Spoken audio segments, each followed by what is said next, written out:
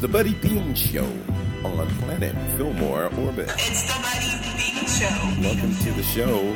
And sitting in for Buddy Bean this evening is Lance Burton. It's the Buddy Bean Show. Powered by Planet Fillmore Communications. Where Willie Brown says it was the closest thing to Harlem and the Harlem Renaissance. It really was the Harlem of the West. That was true. You might say that I'm a son of the Fillmore. I lived up on Sutter Street and public housing projects, and my indication of San Francisco, commercially speaking, was pretty much Fillmore Street between Bush and Fulton. In that walkabout, there was everything you could ever want. The Uptown Theater was around the corner on Sutter and Steiner. You had the Temple Theater, which you could go see very old movies for inexpensively. You could walk on down and you'd catch the Ellis Theater, which was further down this way. And then, of course, when you got to be old enough, you could hit the clubs. And there were one club after another. There was the Long Bar, the Big Plaza. Oh, there was something for everybody. The Manor Plaza Hotel, the Booker T. Washington Hotel with that good food joint in it. Gilmore's, which was around the corner. Welcome back to the Planet Fillmore Orbit. This is Lance Burton. This is part 3 of Harlem of the West, the journey into the Fillmore corridor from the 1940s through late 1960s. The voice you just heard was the former mayor of San Francisco, Willie L. Brown, expressing his earliest visions of the Fillmore corridor back in the 50s when he first arrived. That matches up with the way I saw it as I was a kid growing up on the streets of San Francisco, having lived at 1745 Ellis Street, later on at 1775 O'Farrell, one of the buildings that still remains in the hood after most of the buildings were torn down along that corridor, along Gary Post, Ellis, Eddy, Turk, all the way down to Laguna, Franklin, as redevelopment dug out the underground bypass underneath Fillmore Street to widen Gary Boulevard under the guise to speed the traffic along from the bedroom communities of the Richmond District and Sunset District out near the Pacific Ocean into the financial district of San Francisco, bypassing all those wonderful memories and businesses that the mayor talks about lined along the Fillmore corridor. Since the end of the 1906 earthquake, Fillmore had been a highly productive business district, and it stayed that way, especially as the mass migration of African Americans arrived in 1942 to join the more than 3,000 illustrious descendants of African American citizens, many whose families had been here in San Francisco since the 1840s. Here's the late founder-editor of the Sun Reporter, Tom Fleming. The 1940 census said there was less than 5,000 blacks living in San Francisco. War workers started coming in right after Pearl Harbor. And Oakland then in 1940 had a black population of about 13,000. Berkeley had about 6,000. Imagine that. Berkeley, much smaller than San Francisco, had more blacks living over there than lived over here. But by 1947, just after the war, the San Francisco Planning and Housing Association had to make a decision as to whether they would use the State Community Redevelopment Act and deem the Fillmore blighted. Carlton came out here the summer of 1935. He just graduated from Howard University. He came out here with the intentions of getting in the program for the master's degree. This guy is truly a remarkable guy. After he got out here, he decided to take the comprehensive for the PhD. He passed it. Never did get a master's degree. When Carlton got his PhD, Carlton was 22 years old. He did it in 3 years. This guy was very sharp and had a first-class mind. I never seen anyone quite as bright as him before in my life, because he thought fast on his feet. He and Dan Collins had offices together. Dan had been here. Dan came out here, I think, around about 43. He received that appointment to do research and teach up at the UC School of Dentistry. And then he was practicing in dentistry, too. He had an office there. When Goodluck came, they shared joint offices together. And they both were interested in the paper, so Goodler started lending us money. Well, the Sun came into existence. It was the second paper here in San Francisco called the Sun. The owner of it was a white man named Frank Laurent. Frank Laurent admired us so much he was with us every day. And they'd have them poker games at Goodler's house. They'd stay up all night long. Frank got in the hole for Goodler for about $3,000. And he said, I'll tell you what I'll do. He said, if you give me $1,500, I'll give the Sun to you. That's how he acquired the Sun. And we took it over. After we acquired the Sun, they called the paper the Sun Reporter. We did a lot of things over there together. We got into a lot of mischief. If you saw one, you saw the other. He started lending me money right away. He and Dr. Dan Collins, too, to keep the paper alive. We decided somebody should run for supervisor that year. I think it was in 47. And Haynes seemed to like us pretty well because we could, Goodler was a Baptist. He became a member of Haynes' congregation, too. That's the same year that George Christopher ran for the Board of Supervisors the first time, too. Well, George Christopher cultivated us very heavily. Thought that we should form a joint ticket together, which we did. The county central committee, they endorsed Reverend Haynes because they saw how the population was changing here in the city. And Haynes, he's finished 6 highest. Well, of course, Christopher made it then. After Christopher was elected mayor, he made certain promises to Goodler to what he's going to do about making black apartments here in San Francisco, which he failed to do. Well, Goodler and Dan, and they didn't like what they saw here because San Francisco, in fact, liked to enjoy the reputation of being one of the most liberal cities in the United States. But it wasn't. Because I remember when Marian Anderson used to come here for concerts, Paul Robeson and Roland Hayes. They could not stay in the big hotels downtown. And the big restaurants, even those big restaurants down in Chinatown, refused to serve it. So we saw how it was, all these blacks pouring in here, and thought it was time for us to become active in politics. Louis Watts and Elizabeth Pepin, the authors of Harlem of the West, the book, are still here with me. And Louis, you shared some images within the book that would testify to the action that was going on along Fillmore and some of the people who were members of the community. Share a little bit about what you learned. That's been sort of the enduring thing, that people who witnessed it at its height really said it was this extraordinary period and extraordinary place. And in fact, that's why it's important that the book can revisit that, but also that points out the tragedy of how that got wiped out. You spoke of many great folks that were there in the Fillmore during that era, that 25-year period from about 1942 to about 1967. How were they responding? How did they was actually bringing back the characters and the flavor and that history that was so short-lived? What were the next generation of folks who you were encountering? What were they saying? Well, it was interesting that I know at the end of the book, there's a picture of we did a couple of installations on Fillmore Street sort of after the book came out. And I remember there was an older gentleman who was in front of it, and I came up to him and just said, what do you think about this? And he said, I walk over to look at this every day because it reminds me of the best time of my life. Dan Collins, who was a good friend of my father's and a dentist in the area, said that in the mid-40s, people could walk down the street with money coming out of their pockets and no one would even look up because there was employment, and people had left Dixie.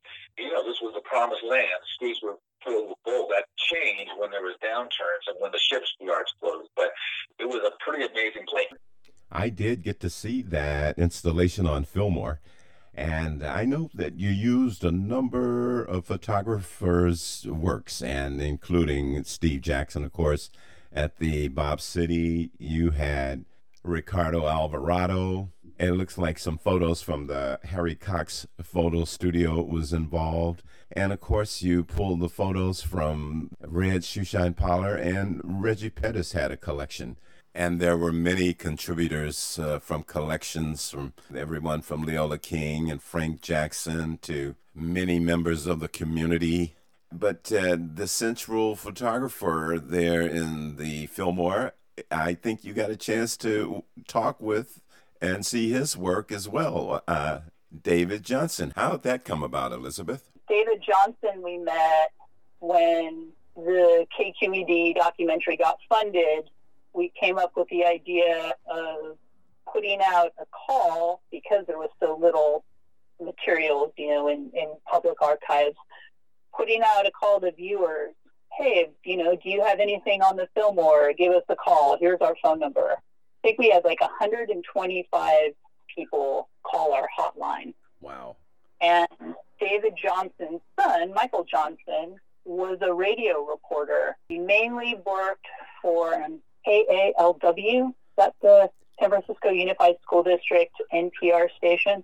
Yeah. He heard our request and gave us a call and said, hey, my dad lives in Florida, but he is a pretty talented photographer. You should give him a call. Gave me a brief overview of David's story. And so I called David in Florida, which is when you still live there. Mm-hmm. He said that, we talked, seems to have an amazing story, and he was coming out to San Francisco to visit Michael, and so we met in the Haight-Ashbury. And that's the first time that I met David Johnson.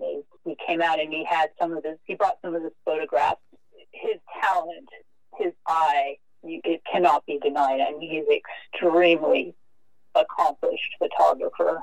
And as a photographer myself, I was just blown away by how good he was.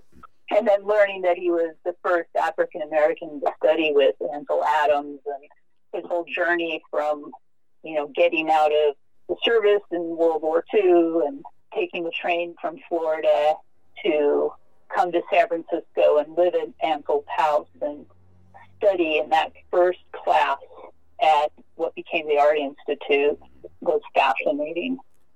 John Trumpet, known as Trumpet around the hood, he, along with Ernest Dewson, yes, Ruth Dewson, the Hat Lady's husband, were the first two doormen at the Fontana, the large twin high-rise down on Van Ness and North Point Street. Mr. Trumpet had been called to San Francisco in the 1930s as an iron worker, and Trumpet knew everyone. Everyone in the Fillmore knew John Trumpet. Mr. Fleming once started as Sun reporter. Yeah, man, that was good friend. He lived right down the hall. Yeah. Oh, Mr. Fleming. Yeah, sitting right where you sit. Did you and he probably used to exchange some that real stories? I'm talking the same thing. I came here, you couldn't go no further than Pole Street. What? In Sutter. What do you mean? Negroes, to hang out at. Yeah. Well, what would happen if you did? You couldn't go, you go to jail. Nah, you gonna tell me? Oh, this side of the street was nothing on this corner but that cigar stand on the corner where that hot dog thing is. You telling me that if you went up past that hot dog place, up the hill, up to... You couldn't go in them. The police would... serve you. They wouldn't serve you. You were refused service here just as well as you were down south. You couldn't stay in any big hotels in San Francisco. You couldn't eat the same thing in Oakland. You couldn't eat in the best restaurants there. We have the right to refuse service to anyone. Well, we knew what they meant when they had that sign in the window. We just didn't go in there, that's all, because you know what you're going to meet. After the war, it had nothing else to do. When we wasn't working, all these nightclubs open. There wasn't nothing open here when I come in but to have that Club Out of Bounds, and Jack Stallion. Those three clubs? Only three clubs you could go right in this neighborhood. Jack's Tavern was the first place in San Francisco that had jazz music in there. Well, the first person they put in there was a guy named Saunders King. I had known Saunders. Saunders' father was a black minister in Oroville, in the Holy Roller Church. Saunders was around in my age group because my mother was also a member of the Holy Roller Church, and there wasn't one in Chico, so we used to come over to Oroville. And that's how I met Saunders. Before that, Saunders had worked on radio here. Crosscuts was the name of it. They sang spirituals largely then, and Saunders was playing the guitar then, and he playing it on a different beat, looked like what it would be in the church. But it was good jazz, man. It was good enough to attract the attention of Herb Caen back there in the late 30s about this good music there in the Fillmore. And there were more whites coming out that night than there were blacks. And all through the war it was the same way. But even Oakland only had one well-known place, and that was Slim Jenkins. Did you ever see Sid Laprati? Because I used to go down all the time. Wesley Johnson, that's the way he was working down there. That's why I went down there. Oh, Mr. Johnson worked down at the Bobby Post? That's where he worked at. I used to open that club for him up there. Is that the same thing that became Texas Playhouse and the Flamingo? That's what I'm talking about. Texas Playhouse. That's what it was when he opened Texas Playhouse. Okay. But now that was on the other side of Sutter. That was between Sutter and Bush. Uh-huh. But Going across the street on the same side. So Mr. Johnson, how was he able to get his hands on that? He went down on Bobby Cole's open doors. Okay. And the guy he worked for, he opened that place up in Wesley. Oh, he opened up the Texas Playhouse. Texas Playhouse. But Wesley wound up, he died. And Wesley wound up owning that. But he's owning it anyway because he bought it at his name. So you remember when that club opened up? Yeah. So I remember when it opened. What are we talking, like the... It opened in the 40s. 45. 45. That's when they start to going up that hill. Okay, because the soldiers... No. Soldiers, when soldiers, Wesley opened that club right there, but the soldiers used to hang out there. The Playhouse. Yeah, Playhouse. So that kind of got them going up there. Yeah. And then the folks up the hill would come down. The folks up the hill come down and like participate. Well, when Wesley opened that place, them soldiers, them sales and things kept that place full. I didn't go in there. How come? Too many soldiers, too many servicemen there. Man, fight all of them down the street here, man. There 2 show patrolmen here. Used to walk this beach here. They had pistols on. Holly Fryer is the granddaughter of Wesley Johnson and the daughter of Wesley Johnson, Jr. Well, my grandfather was an amazing man, I must say that.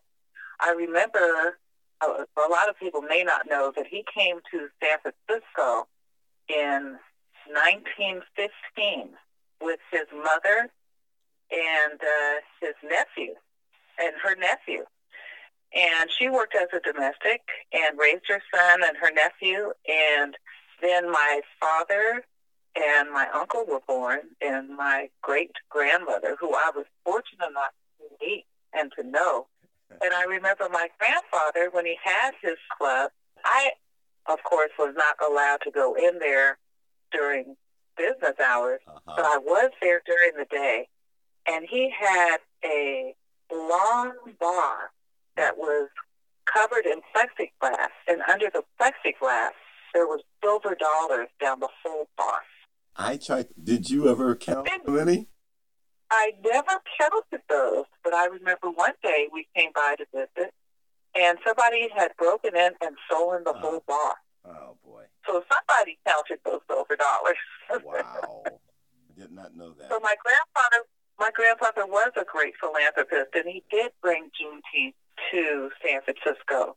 My grandfather is from Texas, from Beaumont, Texas. And when he brought Juneteenth to San Francisco, he got all of the churches involved, and he would wear a Texas hat, and he would ride down Fillmore Street on a white stallion. So I do remember that. Oh, yeah.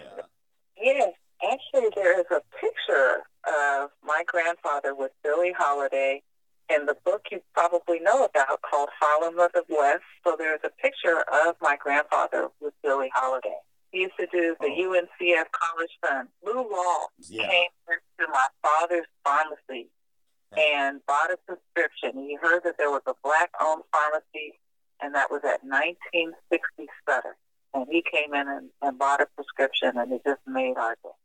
My father went to UC Berkeley undergraduate and went to USC and was in the first graduating class of PharmDs, so doctorates in pharmacy. And he wanted to work at a different pharmacy in downtown San Francisco. And this story is told as I can refer again to Harlem of the West. My father was accepted as a pharmacist by mail. And then when he showed up at the pharmacy, and a black man in the 50s, he was asked to come into the back room where the lead pharmacist said, you know, this is not going to work. You can't work here. And he went home and told his father, and his father said, son, we'll just build you a pharmacy of your own. And a lot of people don't realize that my father owned a small chain of pharmacies in San Francisco. He had 3 pharmacies, one in the Fillmore, one on Ocean Avenue, and one in the Bayview Hunters Point district. So he had 3 pharmacies for 25 years. It was its own little city. We had our black pharmacy, liquor store. You had Virginia's Hickory Pit down the street. All the black dentists and doctors were right around there. Everything that you needed as a black person was there for you in the Fillmore. Well, he was an activist in the area. One story that I remember of my father telling was involved trying to get housing for black people. He helped to create these low income housing units to benefit African Americans in that area, particularly those that were displaced because of San Francisco redevelopment. Yeah. And now those same houses are no longer low income. They are actually co-ops. So that was another way that we were pushed out of Fillmore. Generational wealth that would have been transferred from my grandfather's era, even just to my father's era. Nobody would have to work anymore. We'll just say it like that. My grandfather was forced to sell all of his income property in San Francisco to San Francisco redevelopment. And we all know that story, how San Francisco redevelopment came in and they were going to improve the neighborhoods and all of the African-American owned properties. So if we just still had the property where my father's pharmacy was, that would be worth, I don't know, maybe $5 or $6 million because the pharmacy was downstairs, but there were 8 to 10 apartments upstairs. But I'll tell you, I had my first job working for my father in his pharmacy at 1960 Sutter. Yes, he let me start working when I was 12. I was a clerk in the pharmacy, and at lunchtime I would go next door.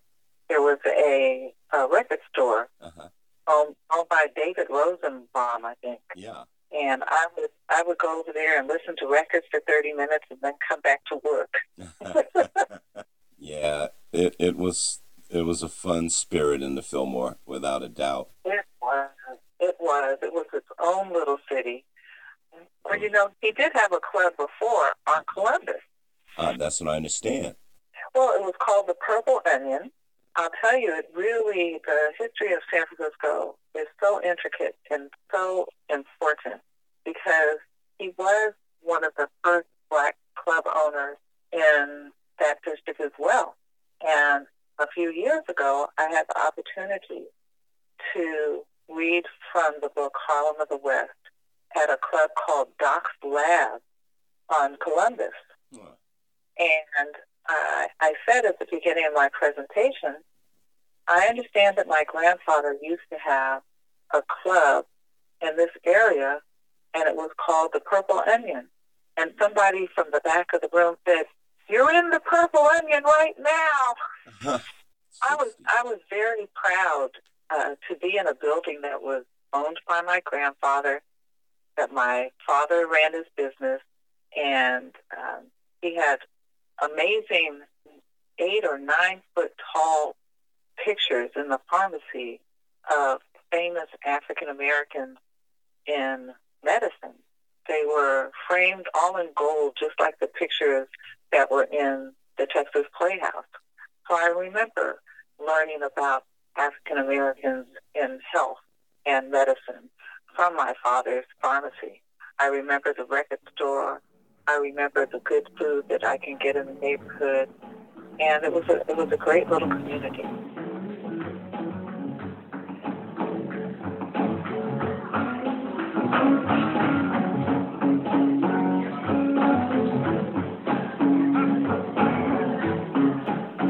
From Black Wall Street in Tulsa to Harlem of the West in San Francisco to Fillmore. Greetings! I'd like to introduce you to the Fillmore Jazz Ambassadors. Please allow me to take you back, way back, to a sentimental journey. I was there when jazz came alive. I remember I cried when I heard the first note. I love the music. Ella, Dizzy, Duke, Miles, Billy, Louis, Jules Broussard, Al Jarreau, Sarah, John Handy, Johnny Mathis. I used to hear historic music when I walked down Fillmore Street, but not anymore. I miss it. My dream is to bring jazz back and restore the legacy of the Fillmore cultural environment. I am Darlene Roberts, founder and CEO of Fillmore Jazz Ambassadors, a 501c3 nonprofit organization. We are a team of professional jazz historians and musicians, offering workshops and workshop presentations that commemorate and celebrate the Fillmore Jazz era, once known as Harlem of the West. Come visit us at www.fillmoreambassadors.org.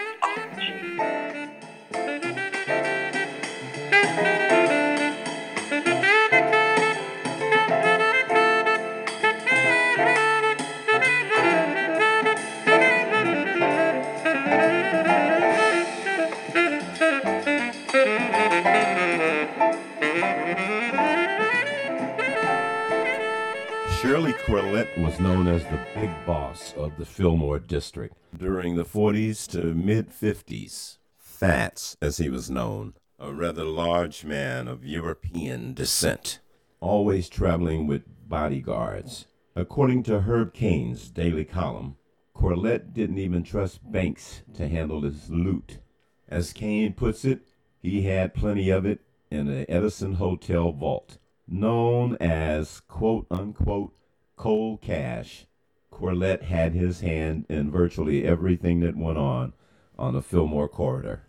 He sued Billie Holiday for $30,000 when she refused to perform a contract at the Long Bar for $1,000 a night. So you didn't go to jail when you didn't go to jail when Billie Holiday got busted over here? I was with her in the morning. I'm just saying, did you go to jail? No, I didn't go to jail because I didn't go with them. We was in the plantation, and they tried to get me to get in the car with them. That was Billie Holiday's Leica. Right. So we had been in the back room, the house behind the plantation, all night after 2 o'clock. John Trumpet continues the story of Billie Holiday in Part 4 of Harlem of the West. This is community-sponsored content, and it's supported by the community and the public at large. Feel free to hit that support button and join us. More content can be seen at planetfillmore.tv, which is also accessible right here on this podcast platform. Look for the little button just above the features that says website. Click it and enjoy a whole host of materials from the Planet Fillmore orbit. Feature stories and profiles on how our lives matter. This program has been made possible with the support of Fillmore Jazz Ambassadors, the Village Project of San Francisco, the African American Historical and Cultural Society of San Francisco, the Merry Crisp Arts in the Hood, Anna and Joseph F. Bonnie Simon, the Joseph L. Smith Family Traditions, the Spears Gallery, Art and Tours, the National Coalition of 100 Black Women in San Francisco, the Afro Solo Theater Company, Wright Enterprises, the L. Doris Cameron family, the Karen Johnson family, Maxine Hickman, the Noah Griffin family, First Family of Philadelphia, George Crippen, Charles Dixon, the late Lurie Baker, Professor Raymond Hobart, the Maxwell family, Polly's Kitty Care, Trinity Foster Family Services of the Bay Area, Carol and Lawrence Gray, Association of Midnight Basketball Leagues of America, Linda, Greg, and James Parker Pennington, the St. John's Will I Am Co-Trained Global Spiritual Community and African Orthodox Church. Some of the music heard accompanying in this feature included Bob City era Charlie Parker, F. Allen Smith, the Ray Charles Orchestra, Vintage Motown Funk Brothers, Benny Benjamin and Earl Van Dyke, the David Hardiman Big Band, featuring arrangements by Frank Fisher, Sam Peoples contributed Transitions, Earl Davis and the Detroit Brain Stretching Medicine Band, and Fillmore's own son from Shasta Lodge, the late Bobby Spiderweb. This has been segment 3 of Harlem of the West, the making of Harlem of the West. This has been a Planet Fillmore Communications production. The show's producers, Christina Lett and Renata Mitchell. I'm Lance Burton, and these stories are powered by Planet Fillmore Communications.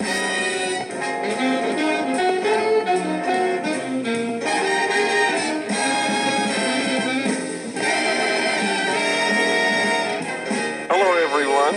I'm Dr. David Hardiman Sr., co-founder and vice president and musical director, composer, arranger, recording artist, and jazz historian. And I'm excited to tell you about the Fillmore Jazz Ambassadors to create excitement and rejuvenate jazz through jazz history workshops, jam sessions, and jazz production workshops. To showcase the jazz projects from the workshops presented featuring local artists for the Fillmore Jazz Ambassadors. We're going to inspire a jazz renaissance to transform the old Fillmore Jazz Preservation District and bring back a new Fillmore Jazz District by spreading jazz throughout the San Francisco Bay Area. So you can contact me at dhardiman20012000@yahoo.com. That's DHARDIMAN 20012000@yahoo.com or 510-275-3688.